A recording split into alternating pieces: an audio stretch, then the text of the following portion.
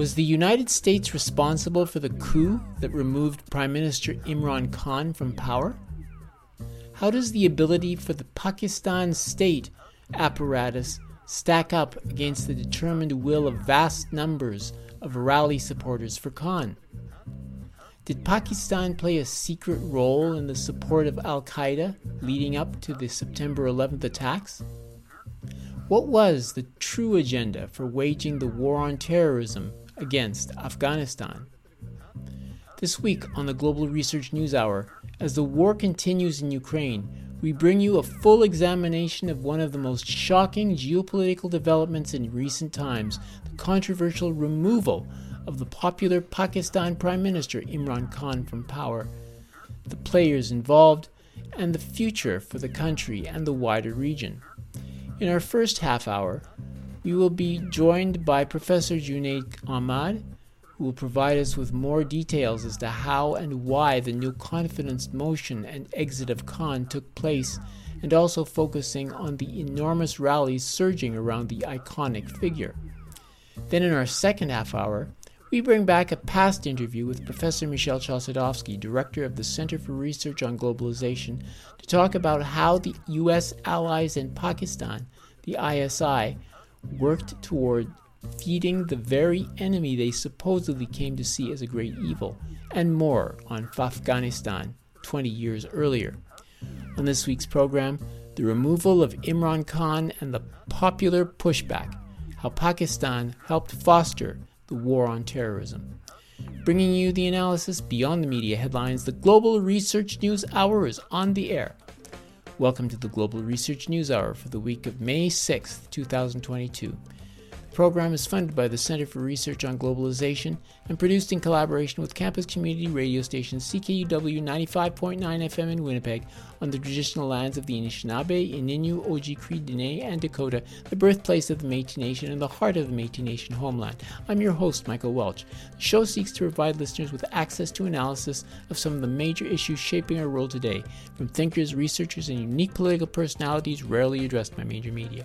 Our shows are features on partner radio stations across Canada and the United States, and available for streaming or download at the site globalresearch.ca.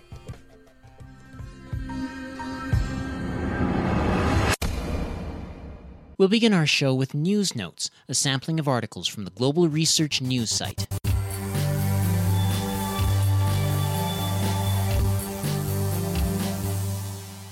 Listeners should know that some of the articles may run against common messaging about sensitive subjects and are not all endorsed by this radio station. I believe World War III is closer than ever before, so why does Washington want this war in the first place? Well, since the U.S. economy is collapsing with tensions increasing between liberals and conservatives, and an increase of violent crime that is sweeping across the nation, followed by an influx of illegal immigration on its southern borders, Washington has failed on every level. This leads to what Gerald Celente of the Trends Journal has famously said, quote, "When all else fails, they take you to war," unquote. Given the rapid decline of the U.S. empire, Celente's quote should not be taken lightly during these dangerous times. War is coming soon. Times will be very different, so prepare for the worst. That comes from the article, World War III is Closer Than Ever. U.S. War Machine to Increase Lethal Military Aid by Sending Suicide Drones to Ukraine, by Timothy Alexander Guzman, posted May 4th, originally published on the author's blog Silent Crow News.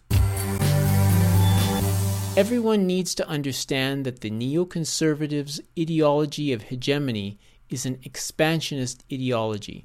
It is the American empire that is expanding toward Russia, not Russia expanding into the West. It is truly amazing how opposite from the truth the anti-Russian propaganda is.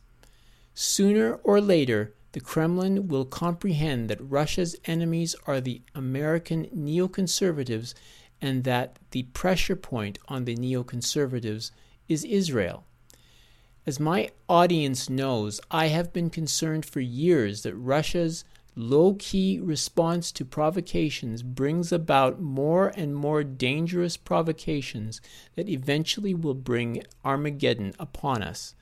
That comes from the article, Are the Neocons Setting Up the World for Nuclear War? By Dr. Paul Craig Roberts, posted May 4th, originally published in PCR Institute for Political Economy.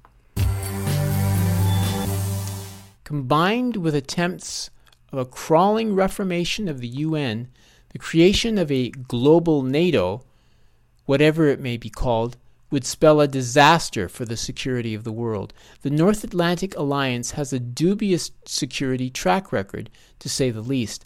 Despite being formed as a supposedly defensive security pact, the alliance is anything but. It has so far attacked numerous countries, starting with the destruction of former Yugoslavia to invasions and bombings all across the Middle East, stretching from Libya to Afghanistan. Concurrently, the belligerent alliance is continuing its expansion in Europe, getting ever closer to Russian borders. That comes from the article, Global NATO to Have Disastrous Effect on World Security, Shift in World Order, by Drago Bosnik, posted May 4th, originally published on Infobricks.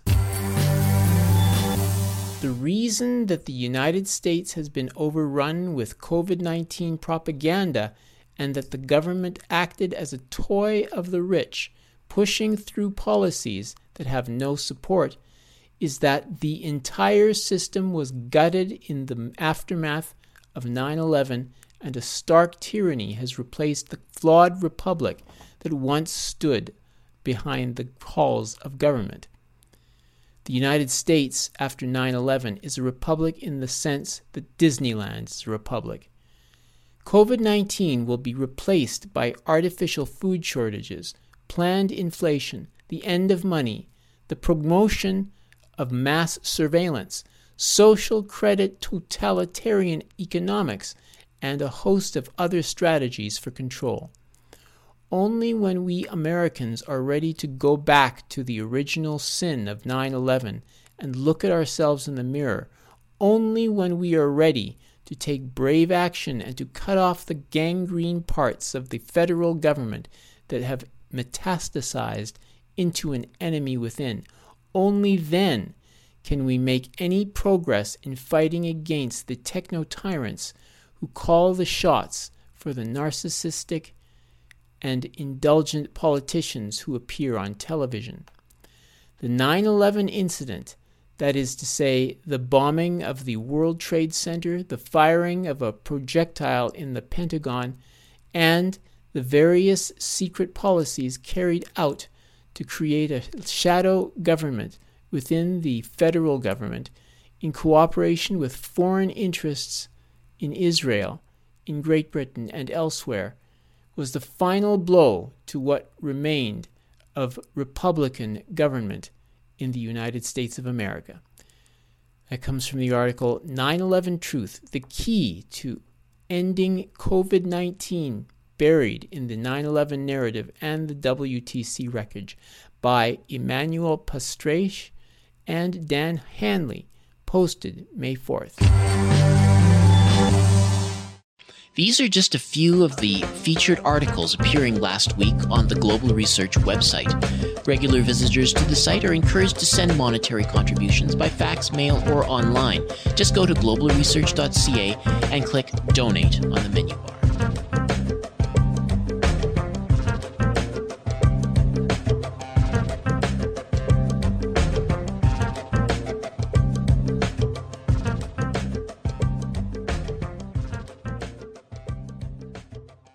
On April 3rd, a no-confidence motion was brought out against the Prime Minister of Pakistan, Imran Khan.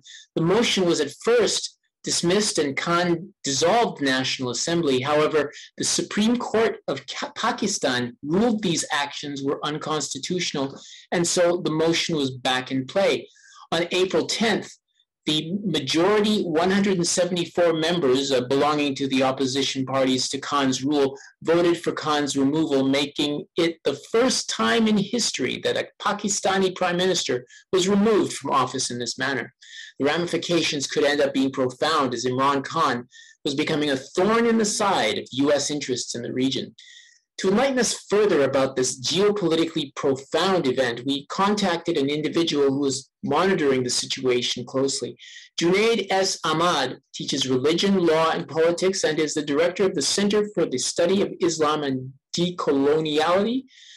He is also a regular contributor to Global Research, and he is himself from Pakistan, and he's based right now in New York City. Professor Ahmad, welcome to the Global Research News Hour. Thanks for having me, Michael. It's a real pleasure. Imran Khan was removed by a vote of no confidence, which had the backing of internal forces within Pakistan's National Assembly. Yet Khan has the impression it was the work of the United States. Where does that foreign country fit in? Well, Michael, the circumstances under which all of the developments that took place beginning in late February, early March, is what made the whole situation seem like a traditional, what we can call a regime change operation, an engineered color revolution in a country. We who have observed this type of phenomena throughout the world in places like Latin America, especially, but other places as well, have noticed the stark similarities of what transpired in Pakistan over these past 2 months. And, some of the ingredients that we're very familiar with, where in terms of the mass media, all of a sudden becoming anti-Imran Khan, the political parties that normally despise each other, all of a sudden coming together to oppose Khan. Khan's own party, both in terms of the coalition parties that have been with Khan, as well as members of his own party immediately defecting, going to one side, and a general climate being manufactured in the country that's very hostile to Khan. So the rapidity with which all of these things were happening made us quite suspicious about what exactly is going on. And of course, then Imran Khan himself revealed that there was a diplomatic cable that indicated the American Assistant Secretary of State, named him Donald Lu, had pressured the Pakistani ambassador and this was even before the opposition had motioned for a vote of no confidence. Even before then, we get an American official saying to the Pakistanis that if this vote of no confidence succeeds in removing Imran Khan, then we, the United States, will forgive Pakistan. Now, we don't know forgive for what, but supposedly some infractions have taken place. But if it doesn't succeed, then there will be an incredibly tough and rough consequences for Pakistan. So if you put all of these things together, and of course, the one, perhaps the most important factor is the way that the military, the Army Chief of Staff, which anyone familiar with Pakistani politics knows how important the role is of the Pakistani military in political life.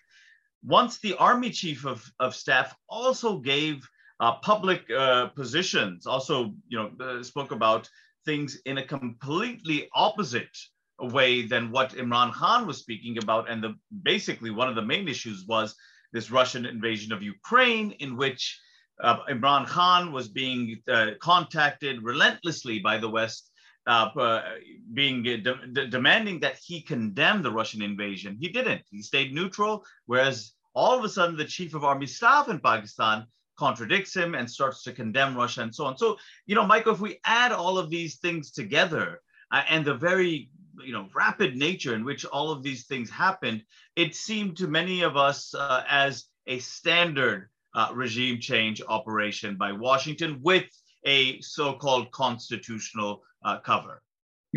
Well, could you go into a little bit more detail? The principal reasons that you think the U.S. actually triggered this action. It wasn't just the action towards Russia, if I'm not mistaken.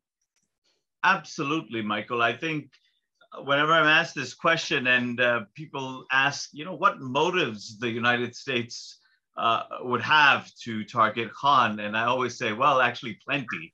And in fact, with Imran Khan, this goes well before he became, when becoming prime minister in 2018.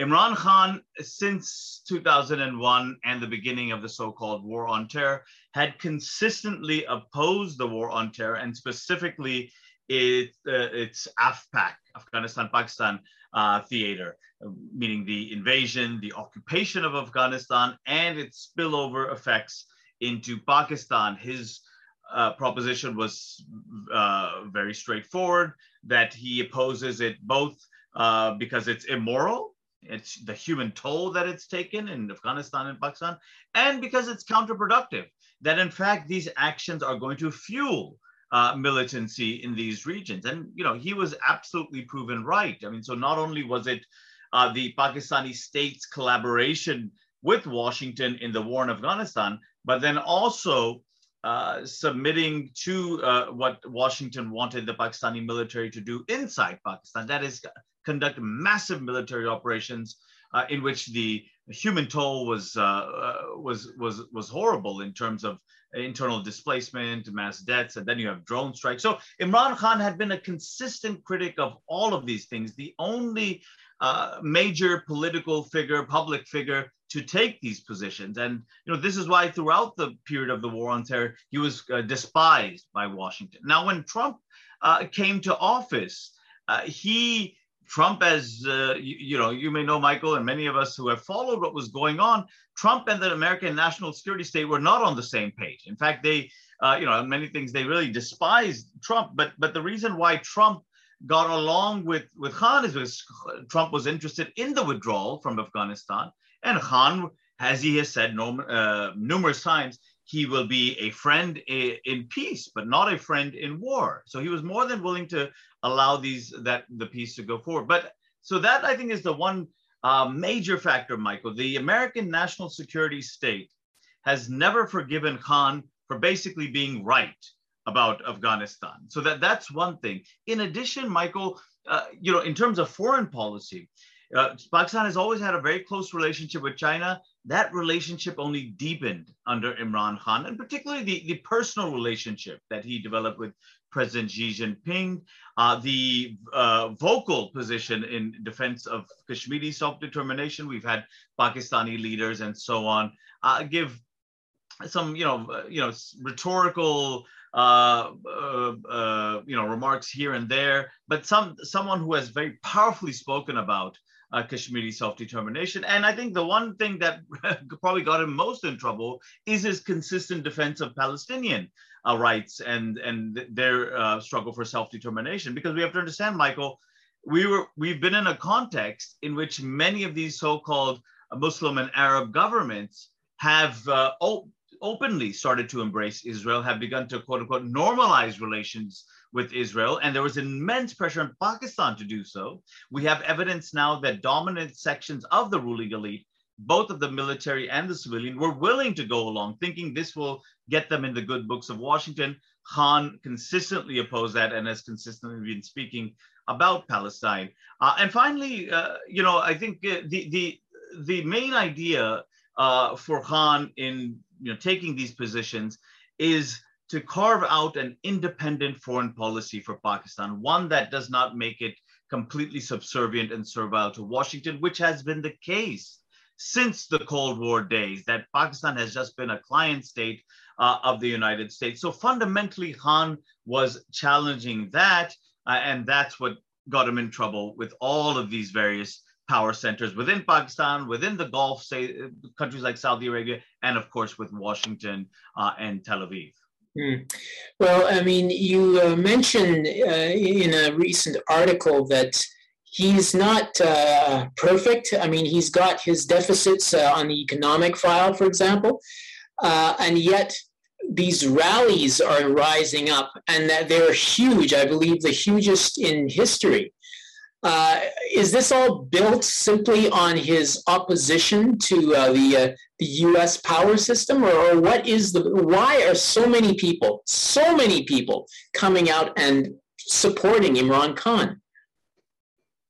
Michael, this is the most important question because, as I was saying too, and I've said to many others, that even if we concede the many criticisms of Khan and his period in governance over the country, the question right now is, why are we seeing the largest rallies and demonstrations in our country's history as soon as he was ousted from power?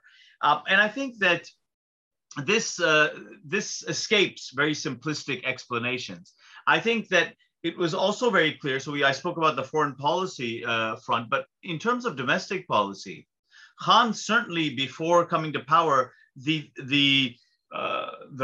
slogan, the themes that got him very popular were his opposition to the incredible exploitative and corrupt ruling elites that Pakistan has.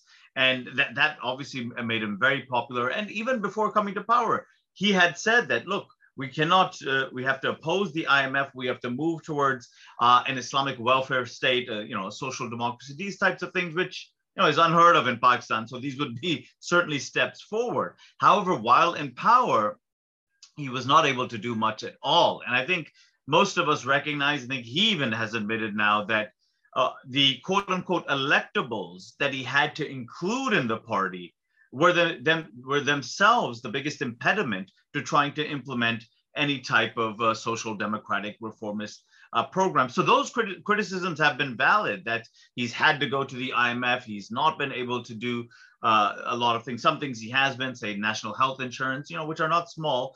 But there's many of those criticisms are valid now. But then we ask the question: why are these same people, and perhaps even more at this point, still coming out on the streets? I think that they really do fundamentally believe that this is a man who wants to accomplish what he said he wants to do, but is really up against, and this is obvious by now, is against virtually every single power center domestically, as well as internationally, especially in terms of Washington and the Gulf countries. Domestically, whether it's the entire political class of these, political mafias, whether it's the chief of army staff, the mass media, the supremely political and corrupt Supreme Court and judiciary. So people see this, that he's up against all of these power centers, and they don't want to don't want to betray him at this point.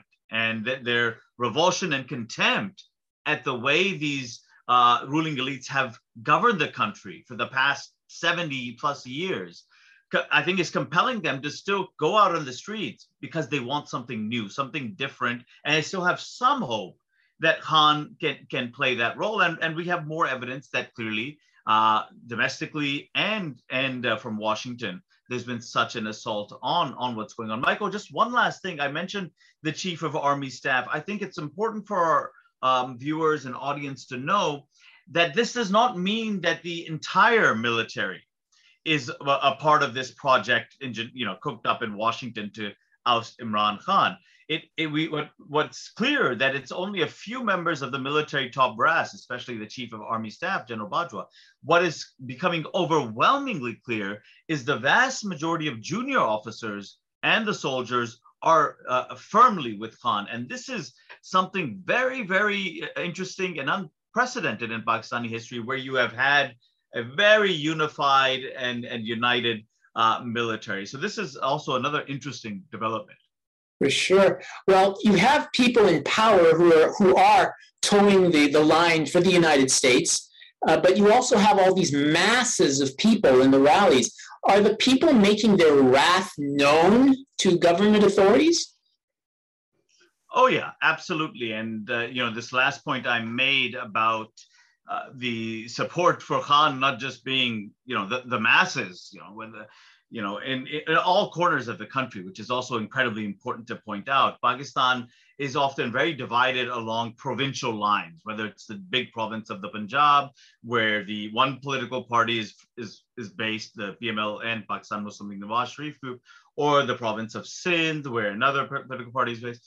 The incredible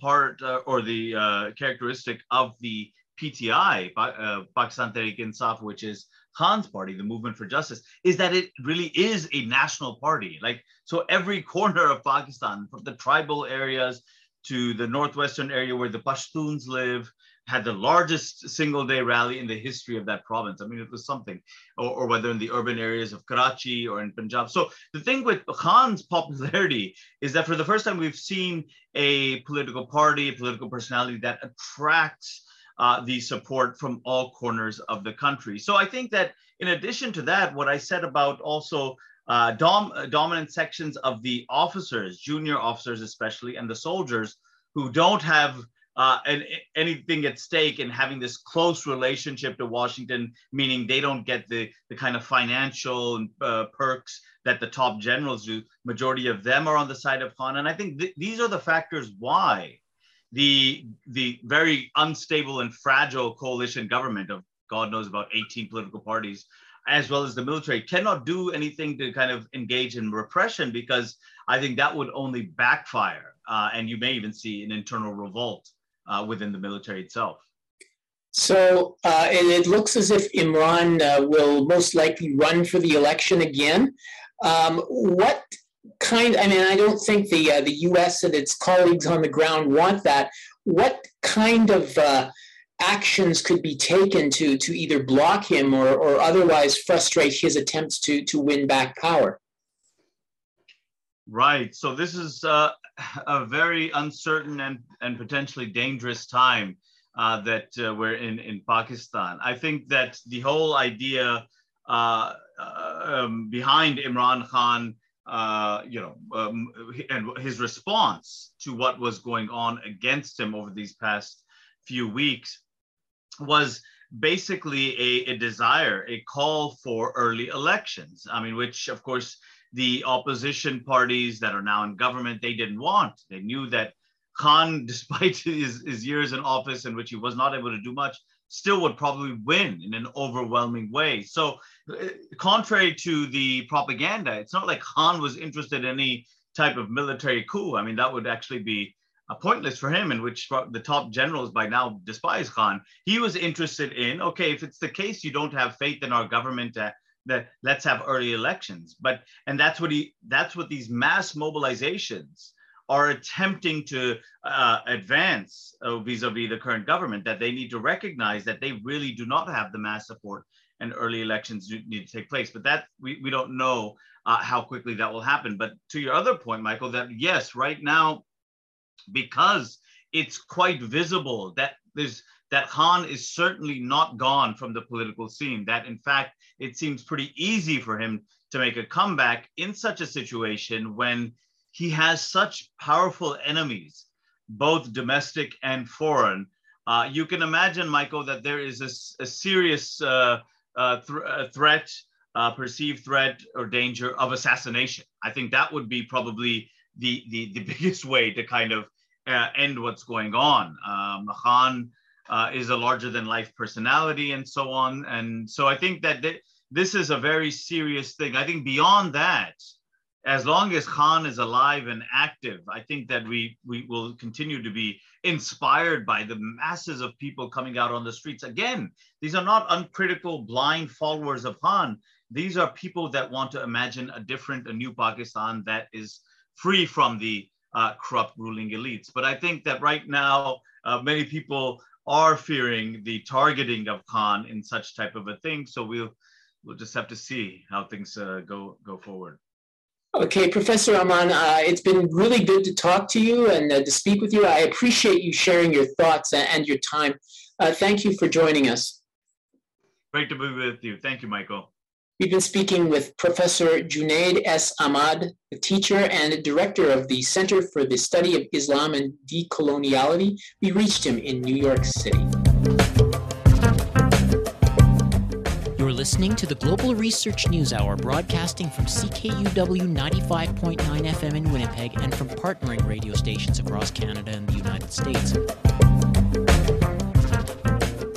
We now turn to the very first interview the Global Research News Hour hosted on my watch.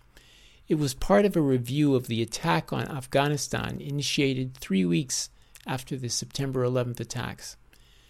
Unlike under Imran Khan, in this conversation, Pakistan was firmly under the control of the United States. We also discussed the true purpose of the war on terrorism, the reality of Osama bin Laden's known whereabouts on September 10th, and much more. Professor Michel Chossudovsky is the founder and editor of the Center for Research on Globalization, a professor emeritus of economics at the University of Ottawa, and an award-winning author of 11 books, including The Globalization of War, America's Long War Against Humanity. Yet it is the September 11 attacks which essentially provided the justification for waging that war. Could you expand on that a little bit? I mean, what necessarily has to be happening for an invasion of that kind? I mean, where, like, in terms of the logistics and so on? Well, the logistics, I mean, to wage a war where you have to deploy naval power, you have to deploy land forces, air force, and so on, very far from your, from your base, in other words, in Central Asia, requires months and months and months of planning. Military analysts know that a theater war of that magnitude can take up to a year of advanced planning, of coordination. So it is virtually impossible that war plans were initiated on September 12, 2001. They were already on the drawing board, and the U.S. military and its allies were in advanced state of readiness. And this is actually confirmed even by a BBC report that said that in the month of July, the United States was planning a war on Afghanistan. But I think to get back to the more substantive issue of September 11, the legal argument is that both the United States and NATO invaded Afghanistan because Afghanistan attacked America on September 11, 2001, it's a dramatic statement to make because, first of all, under no stretch of the imagination was Afghanistan involved in those attacks. The Afghan government said that they would remit Osama bin Laden to the U.S. justice system if there was tentative provisional evidence to the fact that he was involved in the 9/11 attacks. And those diplomatic overtures were turned down by the U.S. administration. And moreover, if you look at the record as to where Osama bin Laden was on September 11, 2001, where was he? He wasn't in Afghanistan, he was in Pakistan. And he was, in fact, hospitalized in a Pakistani military hospital on the 10th of September 2001 and released shortly thereafter.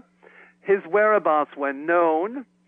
Pakistan is a major ally of the United States. The Pakistani military owns that hospital in Rawalpindi, and this is confirmed by a report by Dan Rather, CBS News, to the fact that enemy number one, Osama bin Laden, was in fact hospitalized on the day prior to the 9/11 attacks. Mm-hmm.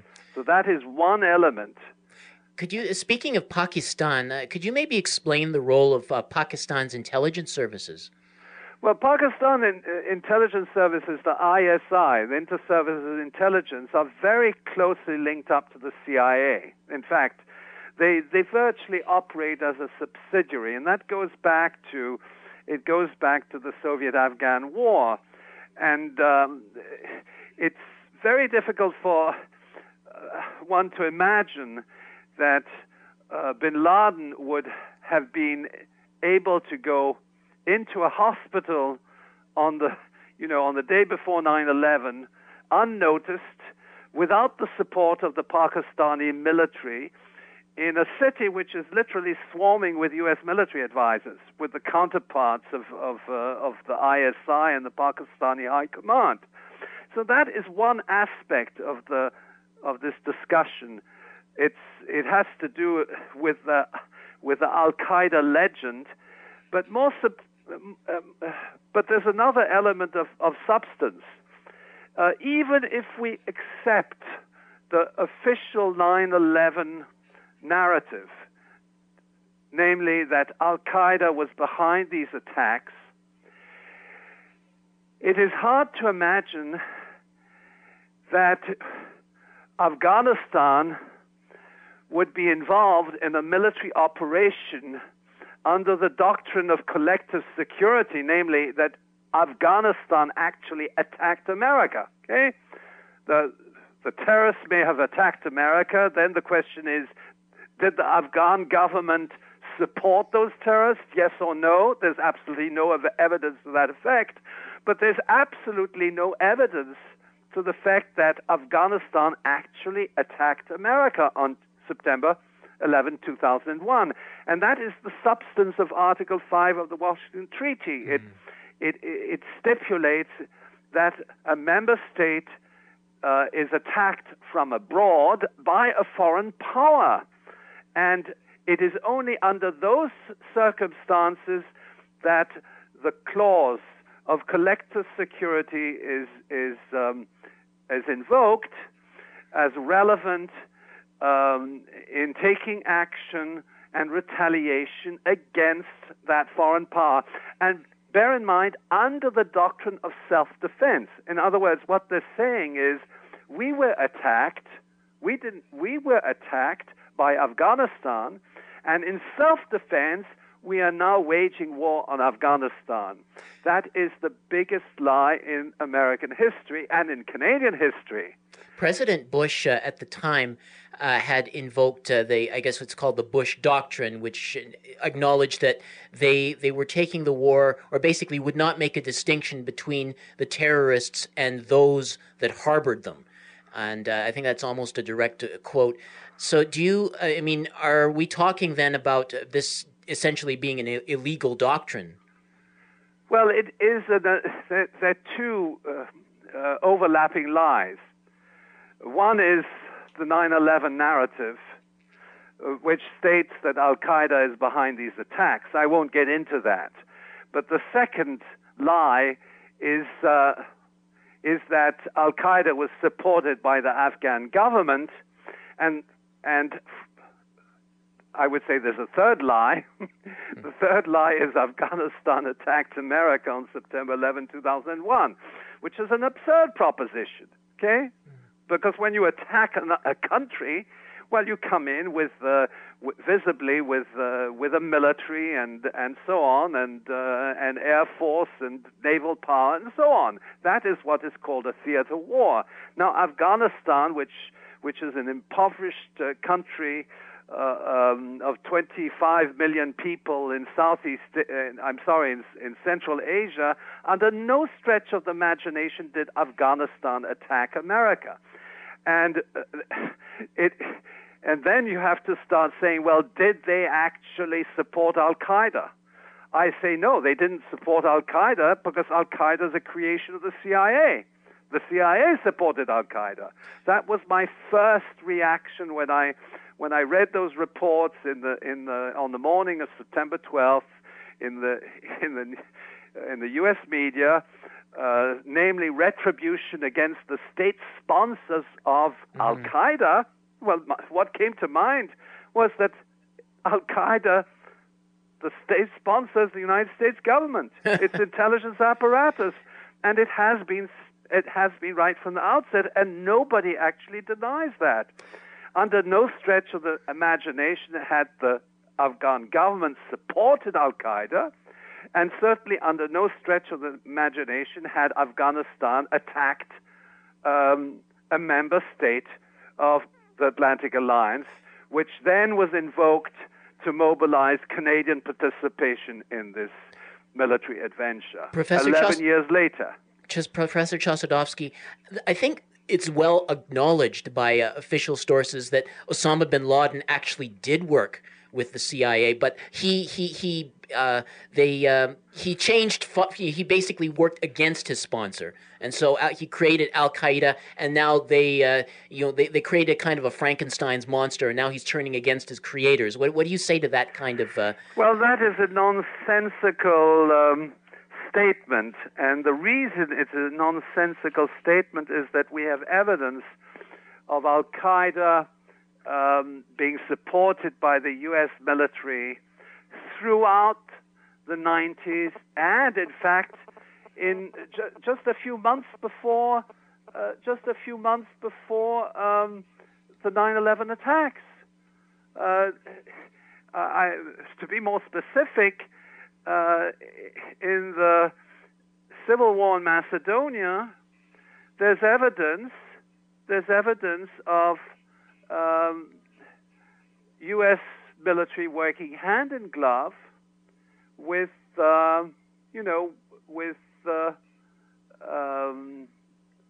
members of Al Qaeda in an insurrection, and this happened 2 or 3 months before 9/11. It's a very important occurrence. These were KLA, NLA terrorists linked up to Al Qaeda with U.S. military advisors, and this took place barely a few months before the 9/11 attacks. And there's ample evidence to that effect. Okay, there's ample evidence. It was revealed, and we have documents to that effect. We can go back to Bosnia, Kosovo, where we have Al Qaeda operatives working hand in glove.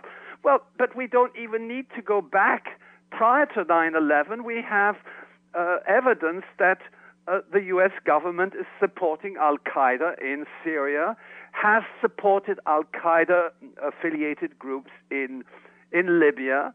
They are the foot soldiers of the North Atlantic Treaty Organization.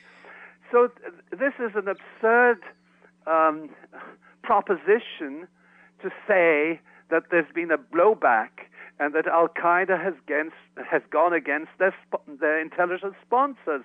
They remain intelligence assets of the CIA and other Western intelligence agencies, including MI6 and, of course, Israel's Mossad.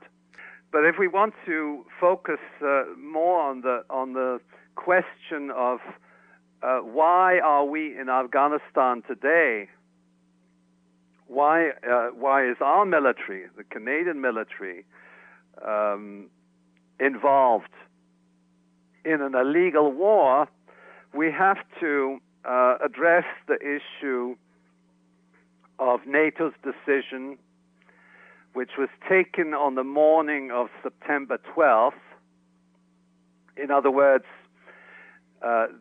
NATO, the Atlantic Council, met on September 12th, less than 24 hours after the event. There was no evidence of who was behind it, but they adopted a provisional resolution which essentially reads as follows: if it is determined that the attacks, September 11, 2001, against the United States was directed from abroad, namely Afghanistan, against the, quote, North Atlantic area, it shall be regarded as an action covered by Article 5 of the Washington Treaty.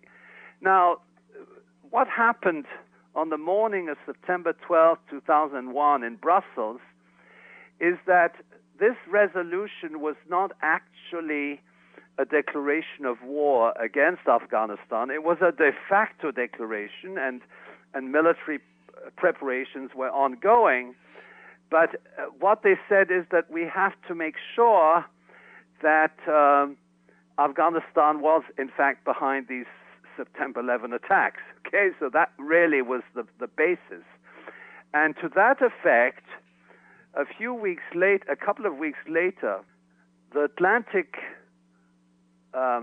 Council, in consultation with the United States government,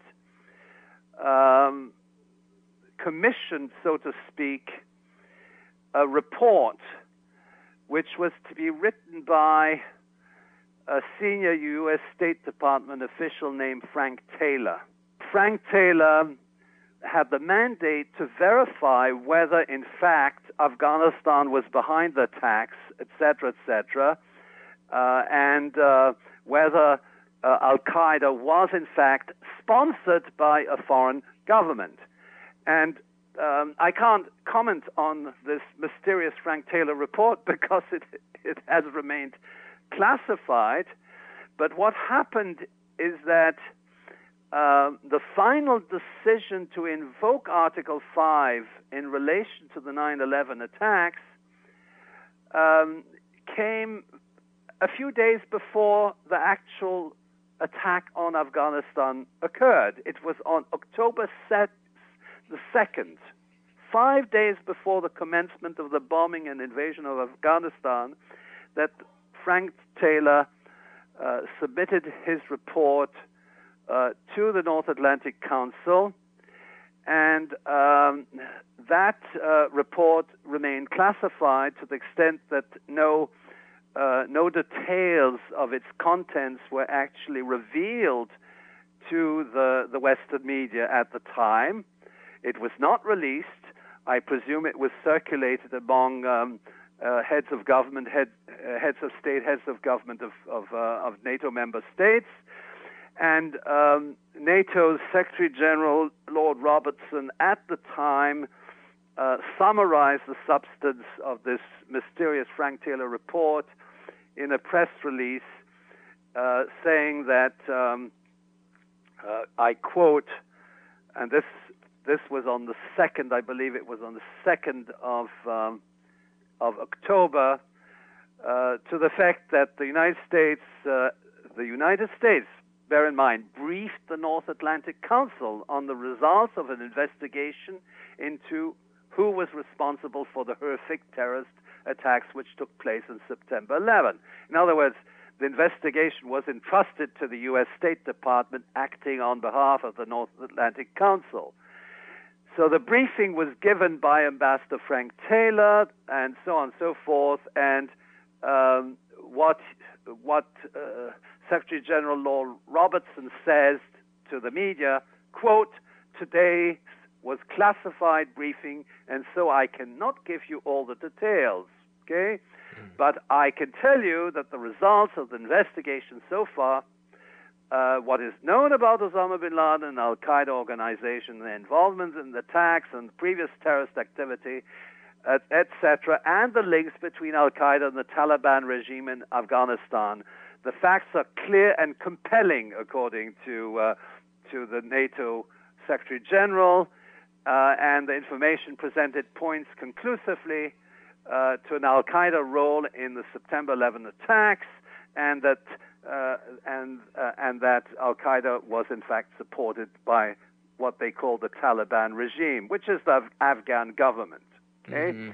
So what we have is a very tenuous legal argument to the effect that Al-Qaeda was behind the attacks and that the Afghan government was behind Al-Qaeda. Pari passu, Afghanistan attacked the United States of America, the Atlantic area, on September 11, 2001, and the United States and its allies, on the grounds of self-defense, under the doctrine of collective security, waged war on Afghanistan. And people across Canada should know that. It was based on a very tenuous, manipulated procedure with a mysterious Frank Taylor report. There's absolutely no evidence that this country, several thousand miles away, in any regards, waged a war on the North Atlantic region, namely on the United States. Professor Chossudovsky, if the real reason for this war on terrorism is not to fight terrorism, which you are arguing is a U.S.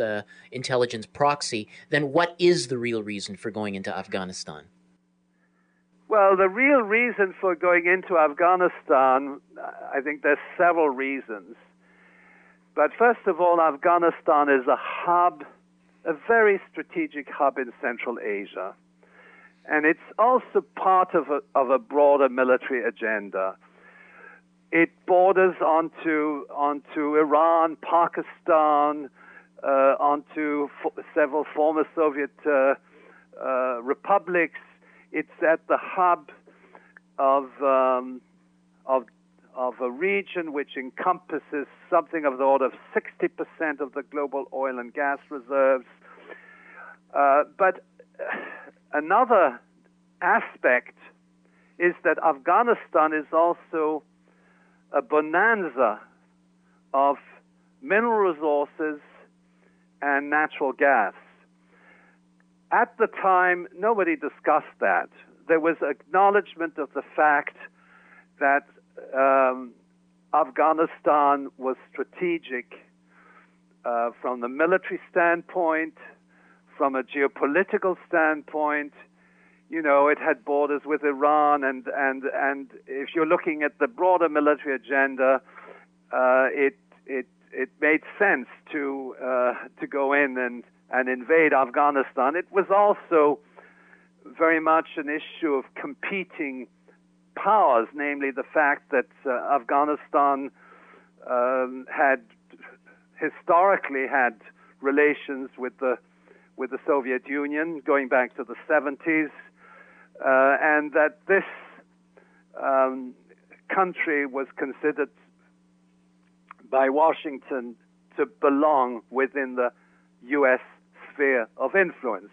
And essentially we saw that war commenced in 1979.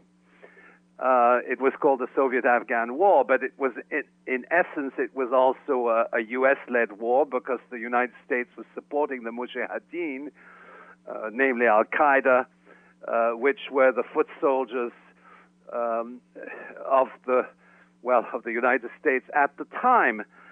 So that is the background. There are also, and that has been revealed subsequently, there's tremendous mineral wealth, particularly with regard to lithium, which is the raw material entering into the production of batteries. But there's natural gas, and the natural gas of Afghanistan is very substantive. There was also debate on the issue of the Trans-Afghan pipeline, and the fact that the Afghan government attempted to, in essence, the Afghan government refused to follow Washington's demands as far as the geopolitical control of that pipeline route at the time by Unocal, which was a major U.S. corporation. They were having negotiations with the Taliban, weren't they? Well, there were negotiations with the Taliban with regard to this pipeline, and the Taliban were at the same time negotiating with an Argentinian oil company, and they were, in a sense, exercising some level of political sovereignty, which did not go on too well in the U.S. State Department. But I should also mention that there are a number of other factors. First of all, the Taliban government was installed with the support of the United States. Now, perhaps they didn't quite follow in the footsteps of the United States as far as doing what Washington wanted them to do, but nonetheless, they were supported right from the beginning. In the late 70s, the Taliban were the graduates from the Quranic school set up by the CIA and so on. But after installing the Taliban government, they exercised certain element of political sovereignty and independence in relation to the United States, and this came up in the negotiations pertaining to the Trans-Afghan pipeline. But there's another very important dimension, and it has to do with the drug trade. In the year 2000, the Taliban government, in consultation with the United Nations, implemented a major drug eradication program, which in the course of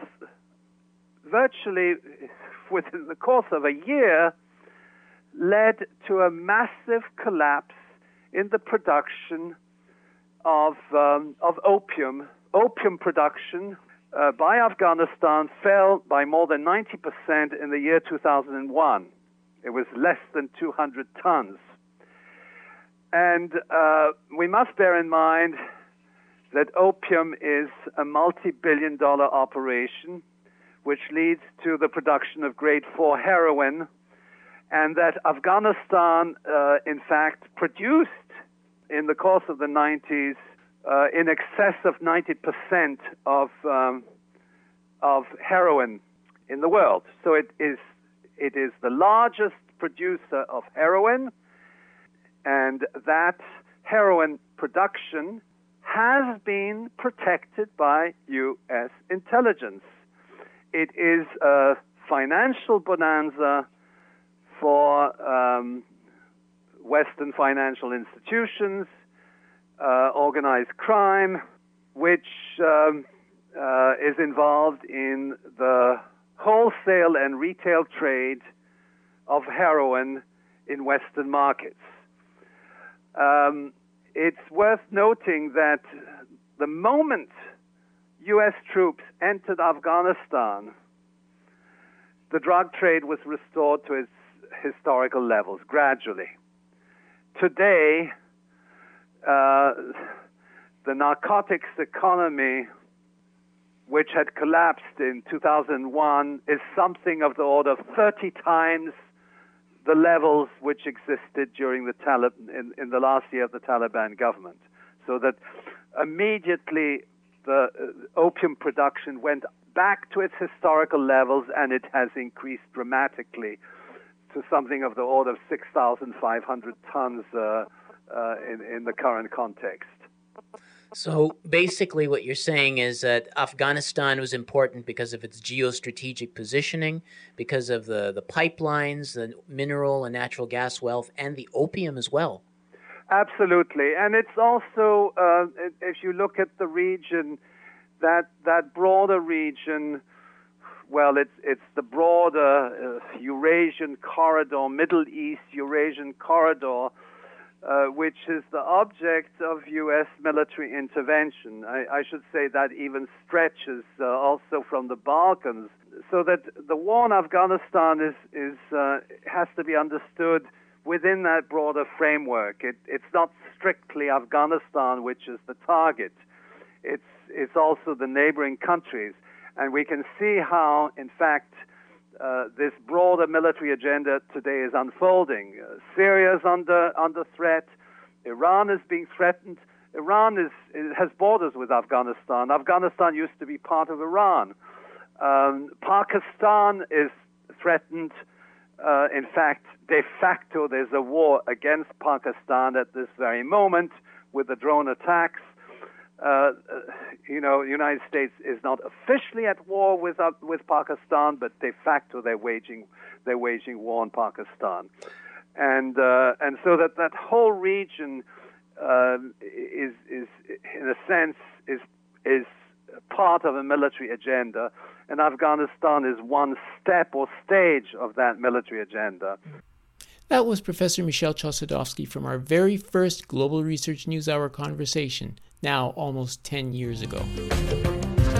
You're listening to the Global Research News Hour, a program funded by the Center for Research on Globalization and produced in collaboration with campus community radio station CKUW 95.9 FM in Winnipeg on the traditional lands of the Anishinaabe, Ininu, Oji-Cree, Dene, and Dakota, the birthplace of the Métis Nation and the heart of the Métis Nation homeland.